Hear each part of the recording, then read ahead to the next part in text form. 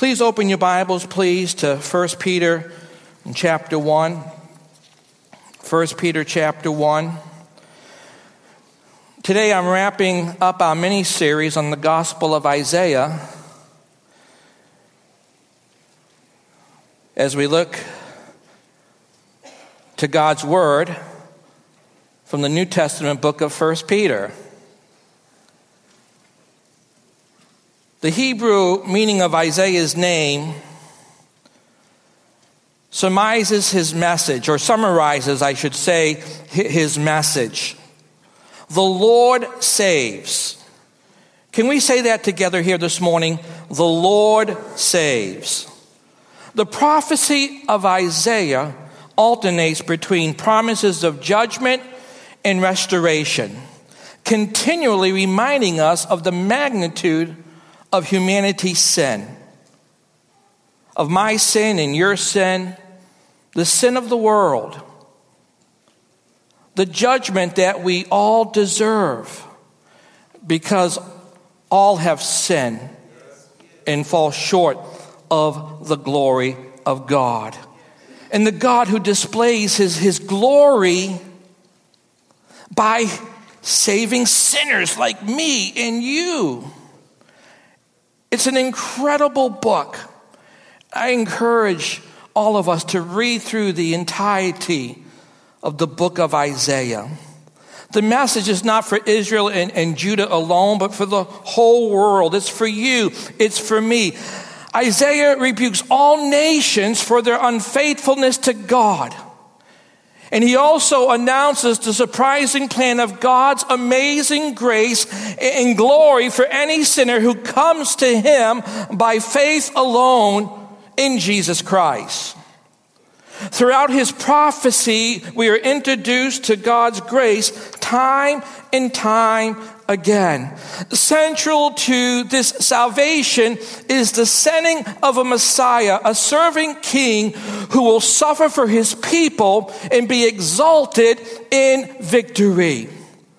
He prophesied in Isaiah chapter 7, verse 14, "Therefore the Lord himself will give you a sign. Behold, the virgin shall conceive and bear a son, and shall call his name Emmanuel," God with us.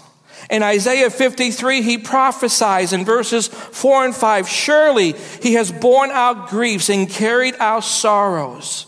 Yet we esteemed him stricken, smitten by God, and afflicted. But he was wounded for our transgressions. He was bruised for our iniquities. The chastisement of our peace was upon him, and by his stripes we are healed." In Isaiah 53:12, Isaiah prophesies about his victory when he wrote, "And he shall divide the spoil." Isaiah presents God in all his glory, worthy of all our trust. He is the Redeemer who rescues from sin and restores all things to the praise of his glorious grace, found in the person and work of Jesus Christ on the cross and on his finished work alone. Through Jesus' life, through Jesus' death, through Jesus' glorious resurrection, he has begun to fulfill in a decisive way the promises of Isaiah. We await the day when Jesus returns a second time to gather the redeemed to worship God in a new creation forever. Last Sunday, we looked at Isaiah 66, verses 1 and 2. The Lord asked the question, "Where is the house that you will build me? And where is the place of my rest?" I asked the question, what kind of place, what kind of worship space could we possibly prepare that would honor and magnify God? God who is holy. God has never been satisfied with a building built by human hands.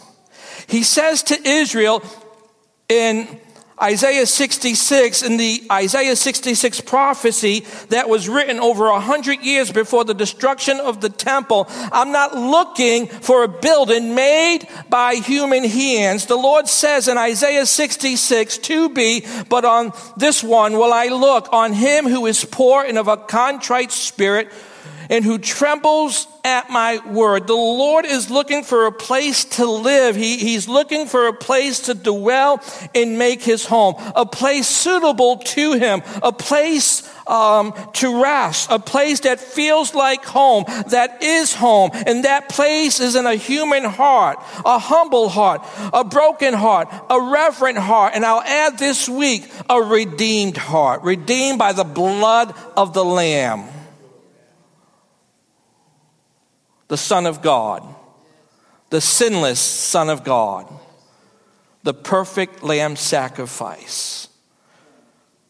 The Apostle Paul, praying for the church in Ephesus, he writes in Ephesians 3:17, "For this reason I bow my knees to the Father of our Lord Jesus Christ, from whom the whole family in heaven and earth is named, that he would grant you according to the riches of his glory to be strengthened with might through his Spirit in the inner man, that Christ may dwell in your hearts through faith, that you being rooted and grounded in love may be able to comprehend with all the saints what is the width and length and depth and height, to know the love of Christ." Romans 5:5 says, "Now hope does not disappoint." Now hope does not disappoint, because the love of God has been poured out in our hearts. Where? In our hearts by the Holy Spirit who was given to us. Paul, writing to the church in Corinth, he asks in chapter 6, 1 Corinthians chapter 6, verses 19 and 20, "Or do you not know that your body is the temple of the Holy Spirit who is in you, whom you have from God, and you are not your own? For you were bought at a price. Therefore glorify God in your body and in your spirit, which are God's." In the Old Testament book of Ezekiel, the Lord says in Ezekiel chapter 36, verse 26, "I will give you a new heart, and I will put a new spirit within you." Ezekiel 36:27 says, "I will put my spirit within you." God, who is holy, but not just holy, he is holy, holy, holy. We see this beautiful picture of the holiness of God back in Isaiah chapter 6, when Isaiah had this vision of the Lord sitting on his throne in glory in heaven. And these angelic beings were crying one to another, "Holy, holy, holy." And we see this beautiful picture once again in the very last book of the Bible, in Revelation. Surrounding the throne of God, angelic beings crying out, "Holy, holy, holy." God is uniquely holy with no rivals or competition. He occupies a moral space that no one has ever occupied before. God's holiness is his defining characteristic. God is set apart, distinct from anything that has ever existed or will ever exist. God does not conform to a standard. He is the standard. He is who he is. He is holy. God, who is holy, makes his home in a human heart. Paul prayed, Ephesians 3:17, that Christ may dwell in your hearts through faith. To make his home in our hearts implies being settled in a specific place. The one who is holy calls every Christ follower to be holy. He looks for a human heart to make his home on this side of heaven. Incredible? It's a miracle of divine grace. Supernatural. Gracious Father in heaven, I pray over these next few moments through the power of your Holy Spirit, you would be glorified through the preaching of your word, that the church would be strengthened, would be built up, would be encouraged in their precious faith, and that by the power of your Spirit, as your word goes forth, you would draw those here today who have yet experienced your redeeming grace, your saving grace. We pray in Jesus' name, amen. Please follow along as I read today's main scripture text, 1 Peter chapter 1, verses 13 through 21. Therefore, gird up the loins of your mind, be sober, and rest your hope fully upon the grace that is to be brought to you at the revelation of Jesus Christ. As obedient children, not conforming yourselves to the former lust as in your ignorance, but as he who called you is holy, you also be holy in all your conduct. Because it is written, be holy, for I am holy.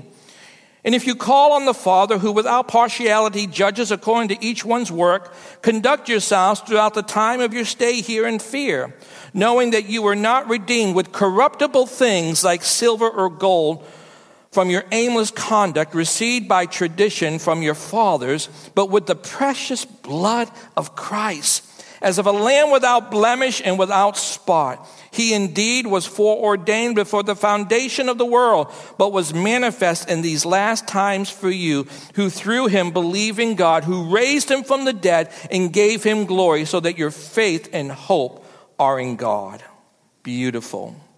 I want to talk for the next couple of minutes on the response. Our response to the grace of salvation. The glorious, marvelous, amazing grace of salvation. When Jesus said, to whom much is given, much is required, he gave a principle that certainly relates to the Christian's response to salvation here in our main text this morning. Since no greater gift could ever be given than the gift of salvation in Christ, no gift then could ever demand a greater response. The greatest gift carries with it the greatest obligation. The grace of salvation brings to us the greatest responsibility as followers of Christ, recipients of this amazing grace. In 1 Peter chapter 1, verses 3 through 9, salvation was beautifully described by Peter. In those verses, Peter focused on the nature of salvation. And then coming into verse 10, he began to look at the greatness of salvation. Oh, great is this salvation that you and I have been graced with by the hand of a holy God. In today's main scripture text, the Apostle Peter writes about the believer's response to the grace of salvation, what our response should look like. Number one, if you're taking notes on your outline, a new mindset. He writes in verse 13a, therefore gird up the loins of your mind. Christians have a new mindset. The word therefore at the beginning of verse 13 as always, is a word of transition. It takes us from statement to application, from fact to determination. Since you have received salvation's grace, fact. How many have received salvation's grace here? Fact. Be responsible with such great grace. And I want to stress, be responsible with such great grace. Be determined to be a good steward of the glorious grace of God.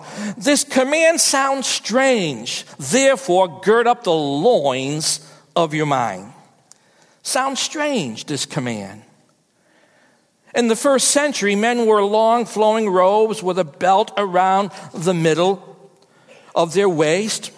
Whenever they got ready for hard work or to run a race or to go into battle, they would shorten up the robe by tucking it into the belt, which made it a whole lot easier for them to move around and to move fast and free, especially in athletic competition or in the midst of battle. That was called girding up the loins. The command is for every Christ follower to prepare their mind for action. And the goal is holiness. You see, the road to holiness is paved with personal discipline that starts in the mind. The command is to pull in the loose ends of our lives. Hebrews chapter 12, verse 1 says, let us lay aside every weight and the sin which so easily ensnares us, and let us run with endurance the race that is set before us. Church, gather up your earthly affections. Gather up your earthly affections that hinder you and tie them up so they won't get in the way of you serving the Lord. So they won't get in the way of me serving the Lord. In the Gospel of Luke, chapter 12, verse 35, Jesus said, "Let your waist be girded and your lamps burning." Be dressed in readiness. Be dressed in readiness. Always be ready to give a reason of the hope that you have within you. Sloppy thinking results in sloppy Christian living. All our problems, if we're honest with ourselves, start between our ears. First we think, then we dwell on what we're thinking, and then we do it. I'm guilty. Maybe I'm alone here today. The Apostle Paul writes to the church in Ephesus in Ephesians 6:14, "Stand therefore, having girded your waist with truth." The only way to gird up the loins of your mind is by using the belt of truth. In other words, secure it tight with God's word. Secure it tight with God's word. God's word is not just any other book. It's God's book. It's God's word to us. And I'm so grateful that God has spoken to us through his word. The command is this: prepare your mind to learn. Prepare your mind to think biblically. In church, that's critical in this day that we're living in. The command is to prepare to grow in grace. The command is this: pull everything in and make it captive to Christ. Don't be intoxicated with the world, but be filled with the word of God. Can I hear a big amen? The command is this: mean business with God. How many here mean business with God? Your walk exemplifies the reality of the fact that you mean business with God. Your faith means business with God. The grace that you have been given, that you are stewarding, means I'm serious. I'm serious about this faith. I'm serious about this holy calling on my life. Next, he commands, be sober. Christians have a new focus. This command is to be free from anything that would cloud our moral and spiritual judgment, causing us to lower our standards and compromise our values. And that's a great temptation, has always been a great temptation. It's an increasing temptation, I truly believe, in this day that we're living in, especially in the body of Christ. All the pressures, all the noise. Don't let anything cloud your vision of God's holiness and his holy calling on your life to be holy. 1 Thessalonians 5, chapter 5, verse 6 says, "Therefore let us not sleep as others do, but let us watch and be sober." In verse 8, the Apostle Paul, he pens to the church in Thessalonica in 1 Thessalonians 5:8, "But let us who are of the day be sober, putting on the breastplate of faith and love, and as a helmet, the hope of salvation." Faith, love, hope. In 1 Peter 4:7, Peter writes, "But the end of all things is at hand. Therefore be serious and sober, watchful in your prayers." 1 Peter 5:8 says, "Be sober, be vigilant, because your adversary, the devil, walks about like a roaring lion, seeking who he may devour." The next command we see is in 13, the third part of verse 13, 13c. "And rest your hope fully upon the grace that is to be brought to you at the revelation of Jesus Christ." The command is an active imperative. We have a new hope. We have a new hope. It means that he is stating a direct, almost military command. Fix your hope.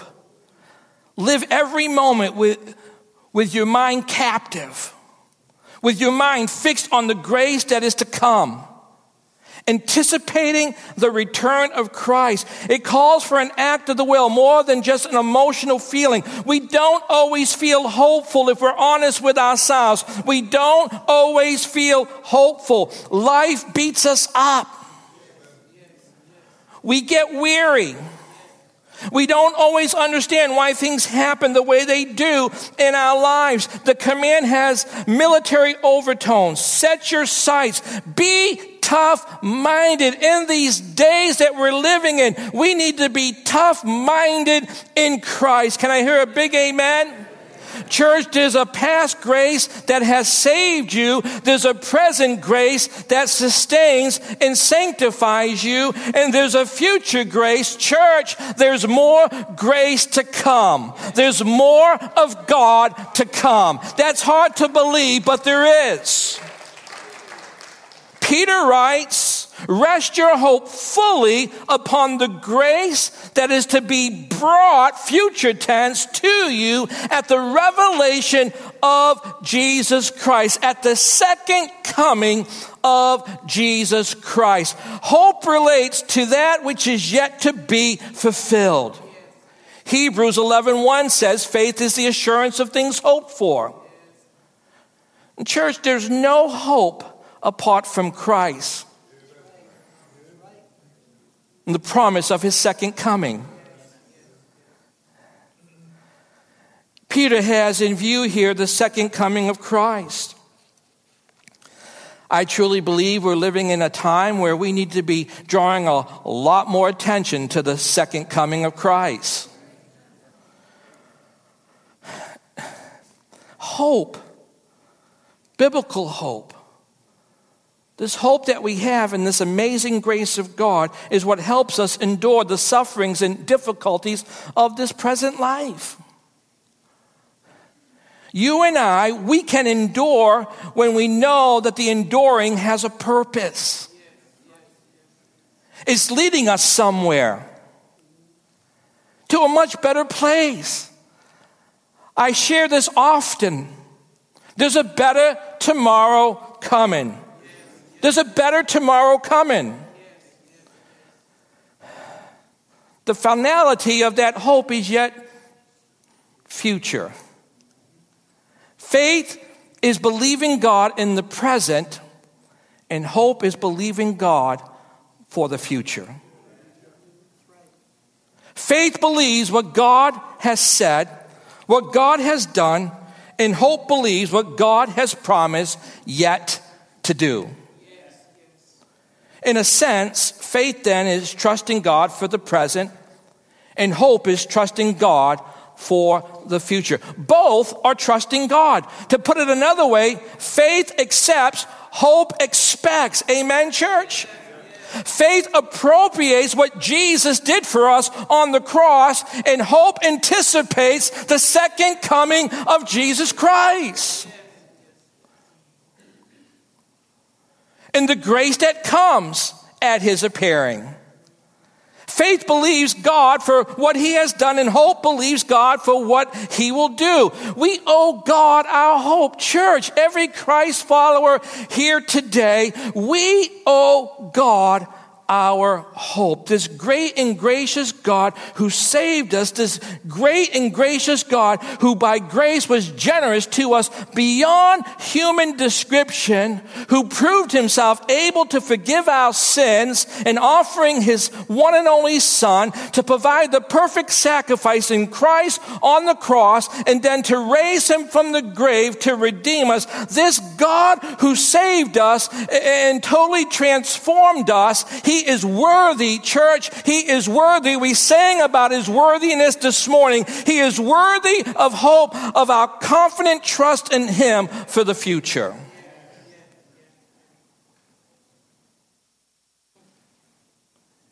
He alone deserves our hope. This world doesn't deserve our hope. It's misplaced hope.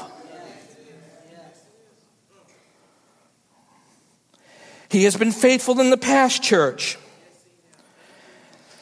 And he is faithful in the present. And he'll be just as faithful in the future.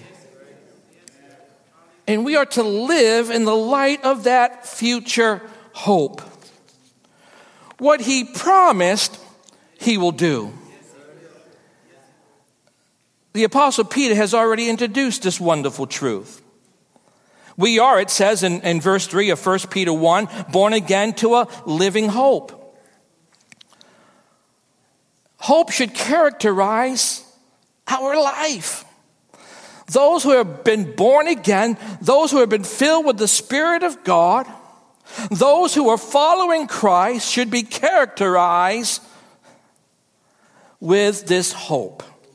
1 Peter, we read, "Blessed be the God and Father of our Lord Jesus Christ, who according to his abundant mercy has begotten us again to a living hope through the resurrection of Jesus Christ from the dead, to an inheritance incorruptible and undefiled, and that does not fade away, reserved in heaven for you." Amen. Peter is calling us to hope. Not so much for how hope affects us, not so much for what it does in our personal life, and it does a lot. Hope lifts us above the circumstances that debilitate so many people. But Peter is not calling us to hope because of what it does for us. That's not his point. That's not the point here in our text. He's calling us to hope because it glorifies God. Now you might say, what do you mean by that, Pastor Pat? Well, when you truly trust God for the future, you are affirming by that trust that God is trustworthy, and that brings God glory. You are showing that God keeps his promises, that you believe his promises. You don't doubt his promises. You believe he keeps his word. How many people here this morning, you believe that God keeps his word? That faith keeps us in trying times. We owe him that allegiance. We should be loyal to him. When we really begin to just scratch the surface of this amazing grace, this living hope that we have, hope glorifies God. The God who has given us such a great salvation is worthy of our hope. Salvation phase 1 has appeared. The first coming of Christ. Jesus said on the cross, "It is finished." The sacrifice, the perfect sacrifice that a holy God required, was satisfied in the sacrifice of his Son. Salvation phase 1 has appeared. Salvation phase 2 we still look for. It's called the second coming of Christ. Amen? Because we have received the great gift of grace, salvation, we have the responsibility as Christ followers to look ahead to the second coming of Christ and to live with that view. The object of the hope is right here in our main text. The grace that is to be brought to you at the revelation of Jesus Christ. When you first came to receive the salvation of your soul, you didn't deserve it. I didn't deserve it. We didn't earn it, church. You and I had no right to it. We weren't worthy of it. It was purely a gift of grace. A gift of grace. And precious church family, It won't be any different at his second coming. It will be unmerited blessing at the second coming of Christ as it was when we first were saved. It will be undeserved kindness as it was when we first heard the gospel and responded by faith to the gospel. Think of it. We will no more deserve the redemption of these sinful bodies that are so polluted by iniquity, a fallen world, than we deserve the redemption of our polluted souls when we gave ourselves by faith to Christ. Grace, church. Grace. Amazing grace. We will no more deserve our home in heaven than we deserve our place in the body of Christ, the church Jesus is building. Church, it's grace. It's grace. Oh, that we would have a revelation of how sinful we were and what that sin, how God could not look upon that sin or be in fellowship with that sin, be in relationship with the sin that once defined us. Oh, the grace of God, the grace of God, the grace of God, the grace of God covers that sin. That's the good news of the New Testament, of the gospel of our Lord and Savior, Jesus Christ. And when we begin to even scratch the surface in understanding, it changes everything about our life. I mean everything. We will no more deserve sinless perfection of body and soul forever than we deserve forgiveness of sin in this body and soul now. It's all grace, church. Grace. Grace at his first coming and grace at his second coming. We will no more deserve unhindered, unbroken, sweet, intimate communion with the living Lord then we deserve to be able to pray to him now and commune with him now. Grace, church. Grace then, grace now. Amen? And grace at his coming. It is grace, and it will always, always be grace. No man can save himself. No man can keep himself saved. The Apostle Paul writes in Ephesians 2:8, "For by grace you are saved through faith, and that not of yourselves. It is the gift of God." Titus chapter 2, verses 11 through 14 say, "For the grace of God that brings salvation has appeared to all men, teaching us that denying ungodliness and worldly lust, we should live soberly, righteously, and godly in the present age, looking for the blessed hope and glorious appearing of our great God and Savior, Jesus Christ." The finality of grace, church, is on its way. Peter says, fix your hope on the future grace yet to come. Rest your hope fully upon the grace that is to be brought to you at the revelation of Jesus Christ. Next, he writes in verse 14, "As obedient children, not conforming yourselves to the former lusts, as in your ignorance." Christians have a new lifestyle. The assumption is that in Christ, we are obedient children. In Christ, we are obedient children. Literally, this is a beautiful statement in the Greek. It actually is translated as children of obedience. In Christ, being born again with this living hope, as children of obedience.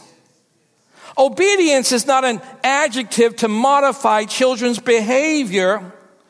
Church, we are, by virtue of our new birth, God's obedient children. Why? Because we have a new nature. We have taken on God's nature. It's divine. It's supernatural. It's a work of grace. As his obedient children, Peter writes, "Do not be conformed to the passions of your former ignorance." In other words, don't slip back into your old ways of life. The life you once lived when you had no knowledge of God's truth. Don't slip back. The life you lived in ignorance, void of God's truth. Don't slip back. Don't act like the godless heathen who doesn't know God. You know, it's quite concerning in the Christian church today. There's a lot of believers, or they wear the name Christian. Jesus said, not everyone that says, Lord, Lord, is going to enter the kingdom of heaven. Their lives speak for themselves. They're conformed to the passions of their former lust before they knew the truth of God's word, before they knew any better. The reality is now they know the truth and they know better, so they willfully rebel.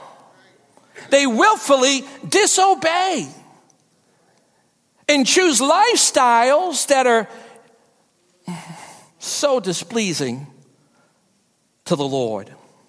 The word conform means to form or mold after something. I truly believe that the most powerful entity in the world today is the church that Jesus is building. It's filled with the presence and power of God. We have to ask ourselves and have some critical thinking. We have more megachurches today in America than we've ever had before in our history. And our cities are getting darker and not lighter. The word conform means to form or mold after something. The only other use of the word is in Romans chapter 12, verse 2. Paul writes, and do not be conformed to this world, but be transformed by the renewing of your mind, that you may prove what is that good and acceptable and perfect will of God. I'm having more and more conversations with people who call themselves Christian, but they're conforming to the world. And Paul says, and do not be conformed to this world, but they're conforming to the world. Their worldview is not based on the absolute truth of God's word, but on the wisdom of men, human intellect. And they're conforming.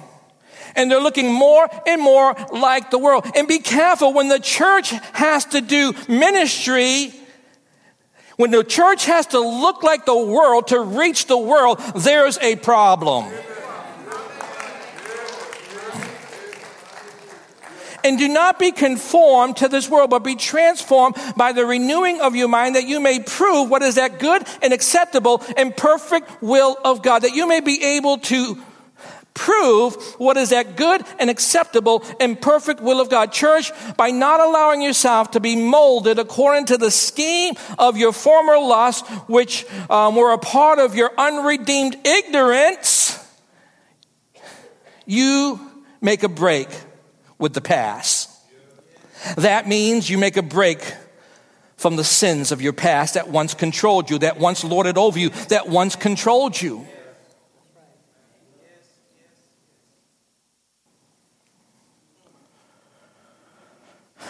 In church, we have to war. We have to fight. Not to gain victory, but we war and we fight from a position of victory. A victory that was won over 2,000 years ago on the cross. Amen, church? Again, by not allowing yourself to be molded according to the scheme of your former lust, which were a part of your unredeemed ignorance, you make a break with the past. That means you make a break from the addictions and the sins of the past that once ruled and controlled and was just ripping your life apart.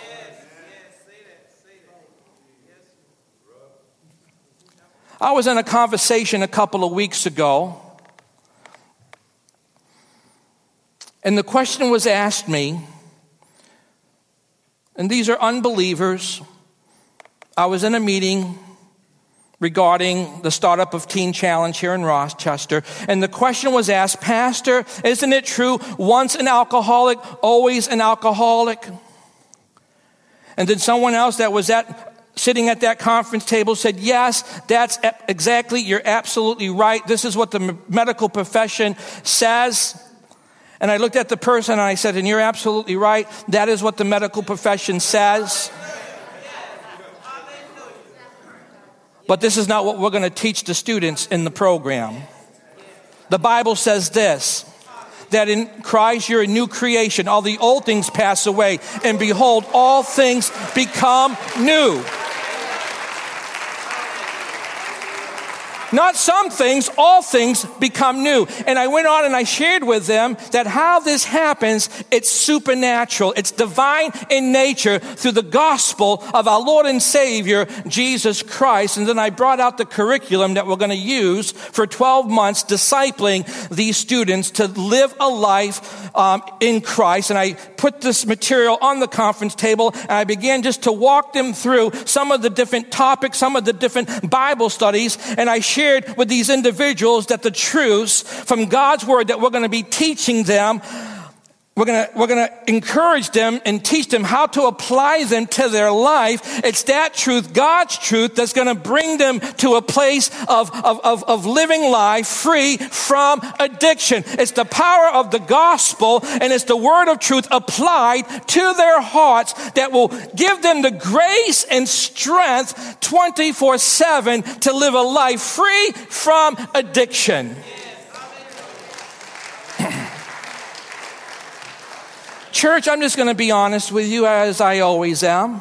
I have a lot brewing in my heart. I always have a burden or two.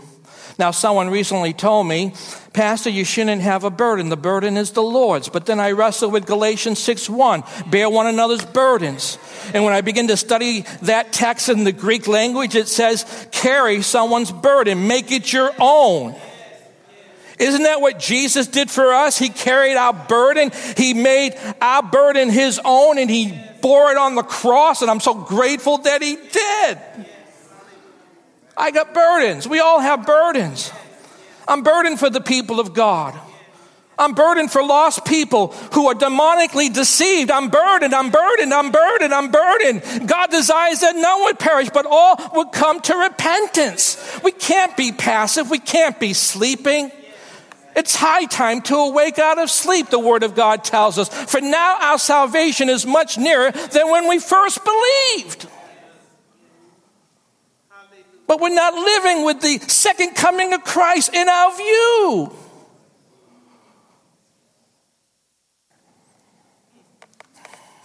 Lord, help us. Lord, help us. I shared with those officials that what we're going to do there, it's not a rehabilitation home. It's a discipleship home.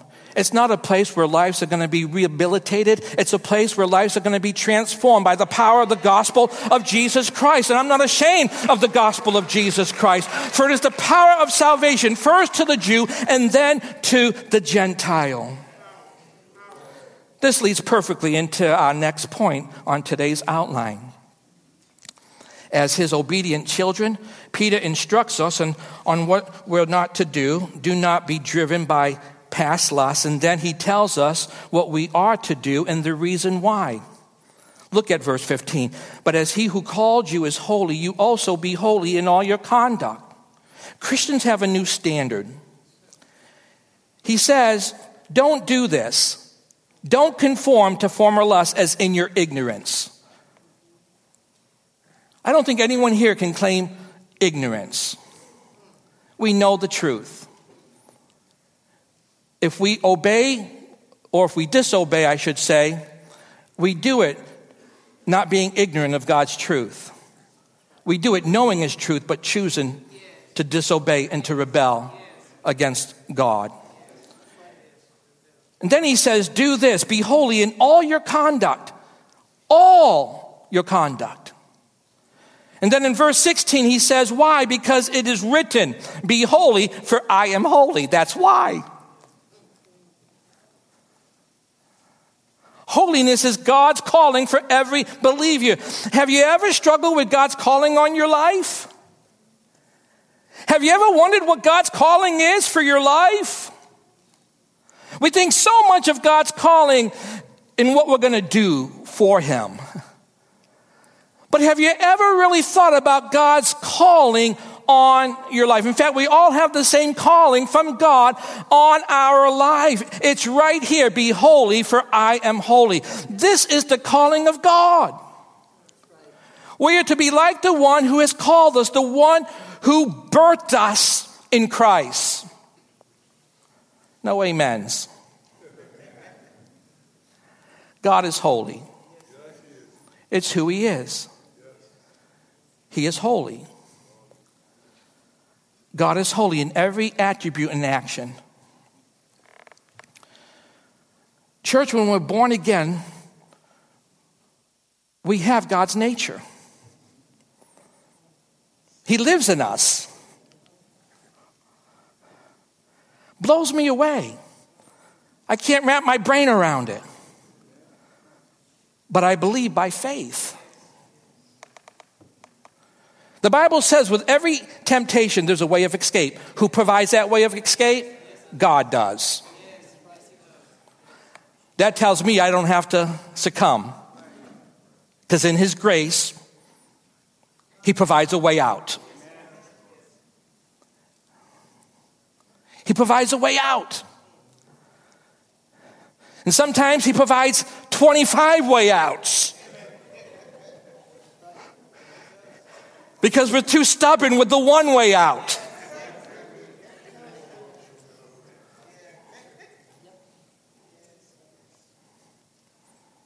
But we choose, don't we?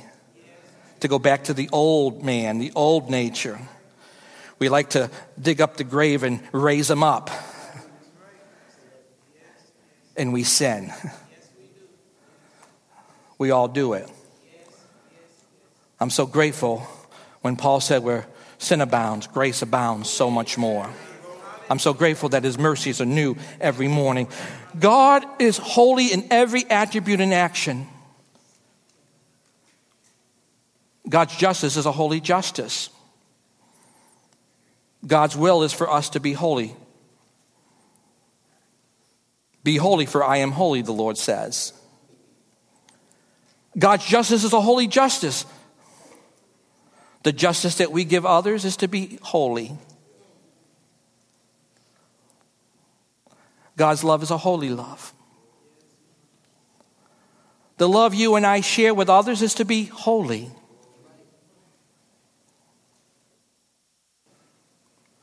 God's mercy is a holy mercy, and the mercy we extend to others is to be a holy mercy. God's anger is a holy anger. The anger we express. Oftentimes, those who are closest to us is to be a holy anger. God's grace is a holy grace. The grace we give is to be a holy grace. God's compassion is a holy compassion. The compassion we demonstrate toward others is to be a holy compassion. God's conversation is holy conversation. Can you just imagine with me? Here he is in his throne. God the Father, God the Son, God the Holy Spirit.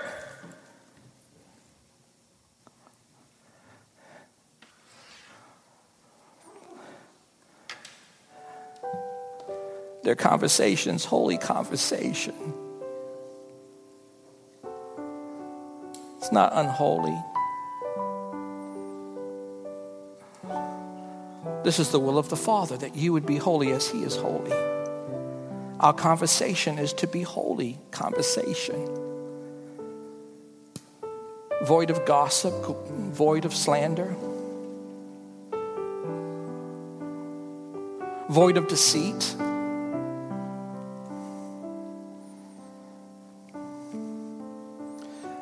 I'm so grateful. Where sin abounds, grace abounds so much more. In the Greek, it superabounds. You can't out-sin God's grace.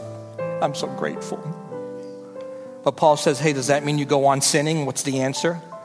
Absolutely not. Because when you truly follow Christ, every time you sin, you give into that battle, you hate it. And you hate it a little bit more and a little bit more and a little bit more and a little bit more. Because you know it's a great offense to the one who loves you. Until we hate what God hates, we will never be free.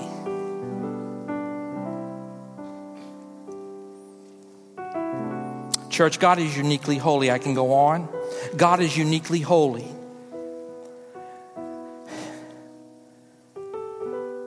And Christians, those who follow Christ should live uniquely different than the rest of the world.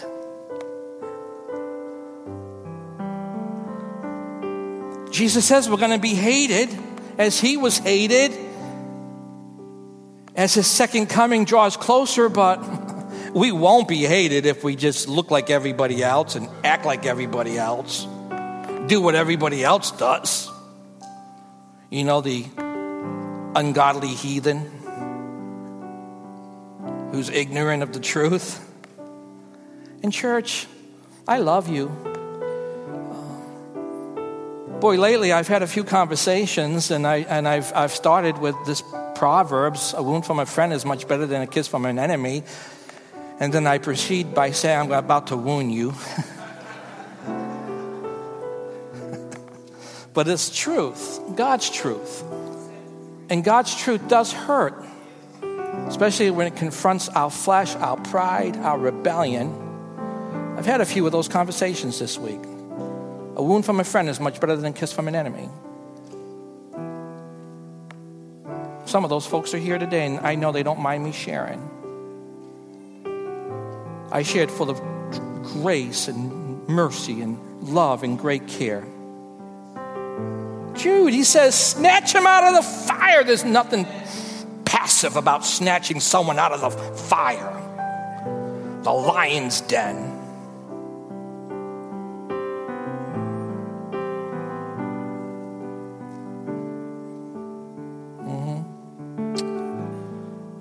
But you are a chosen generation,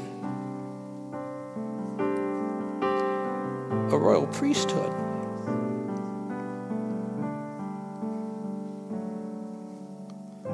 This is being written not just to Jews, but to Gentiles. But you are a chosen generation, a royal priesthood, a holy nation, his own special people, a peculiar people, that you may proclaim the praises of him who called you out of darkness into his marvelous light. 3 things as I close here this morning. Live a life of hope. Live a life of hope. We are the people of God. And there's a coming grace that's going to be lavished on us at the revelation of Jesus Christ at his second coming. Live a life of holiness. Why? Because it's the will of God. It's the call of God. Why? Because God said, be holy, for I am holy. End of the conversation. And number 3, live a life of reverent fear. And that's missing today. The fear of God is missing today. I don't have time to dive into that today, but I will at a later time. But this reverent fear of a holy God is a beautiful, beautiful fear. Not one to be afraid of, and one and hide from. Would you join me standing today? I pray and trust that the Lord's been glorified, that your faith is built up, edified, and strengthened. And if there's someone here today that doesn't know Christ and by faith has not received the gift of God's grace and the forgiveness that is found in his grace and his grace alone, and the gift of eternal life. I pray today that you, by faith, would call on the mighty name of Jesus. He's able to save you. Let's sing this song together.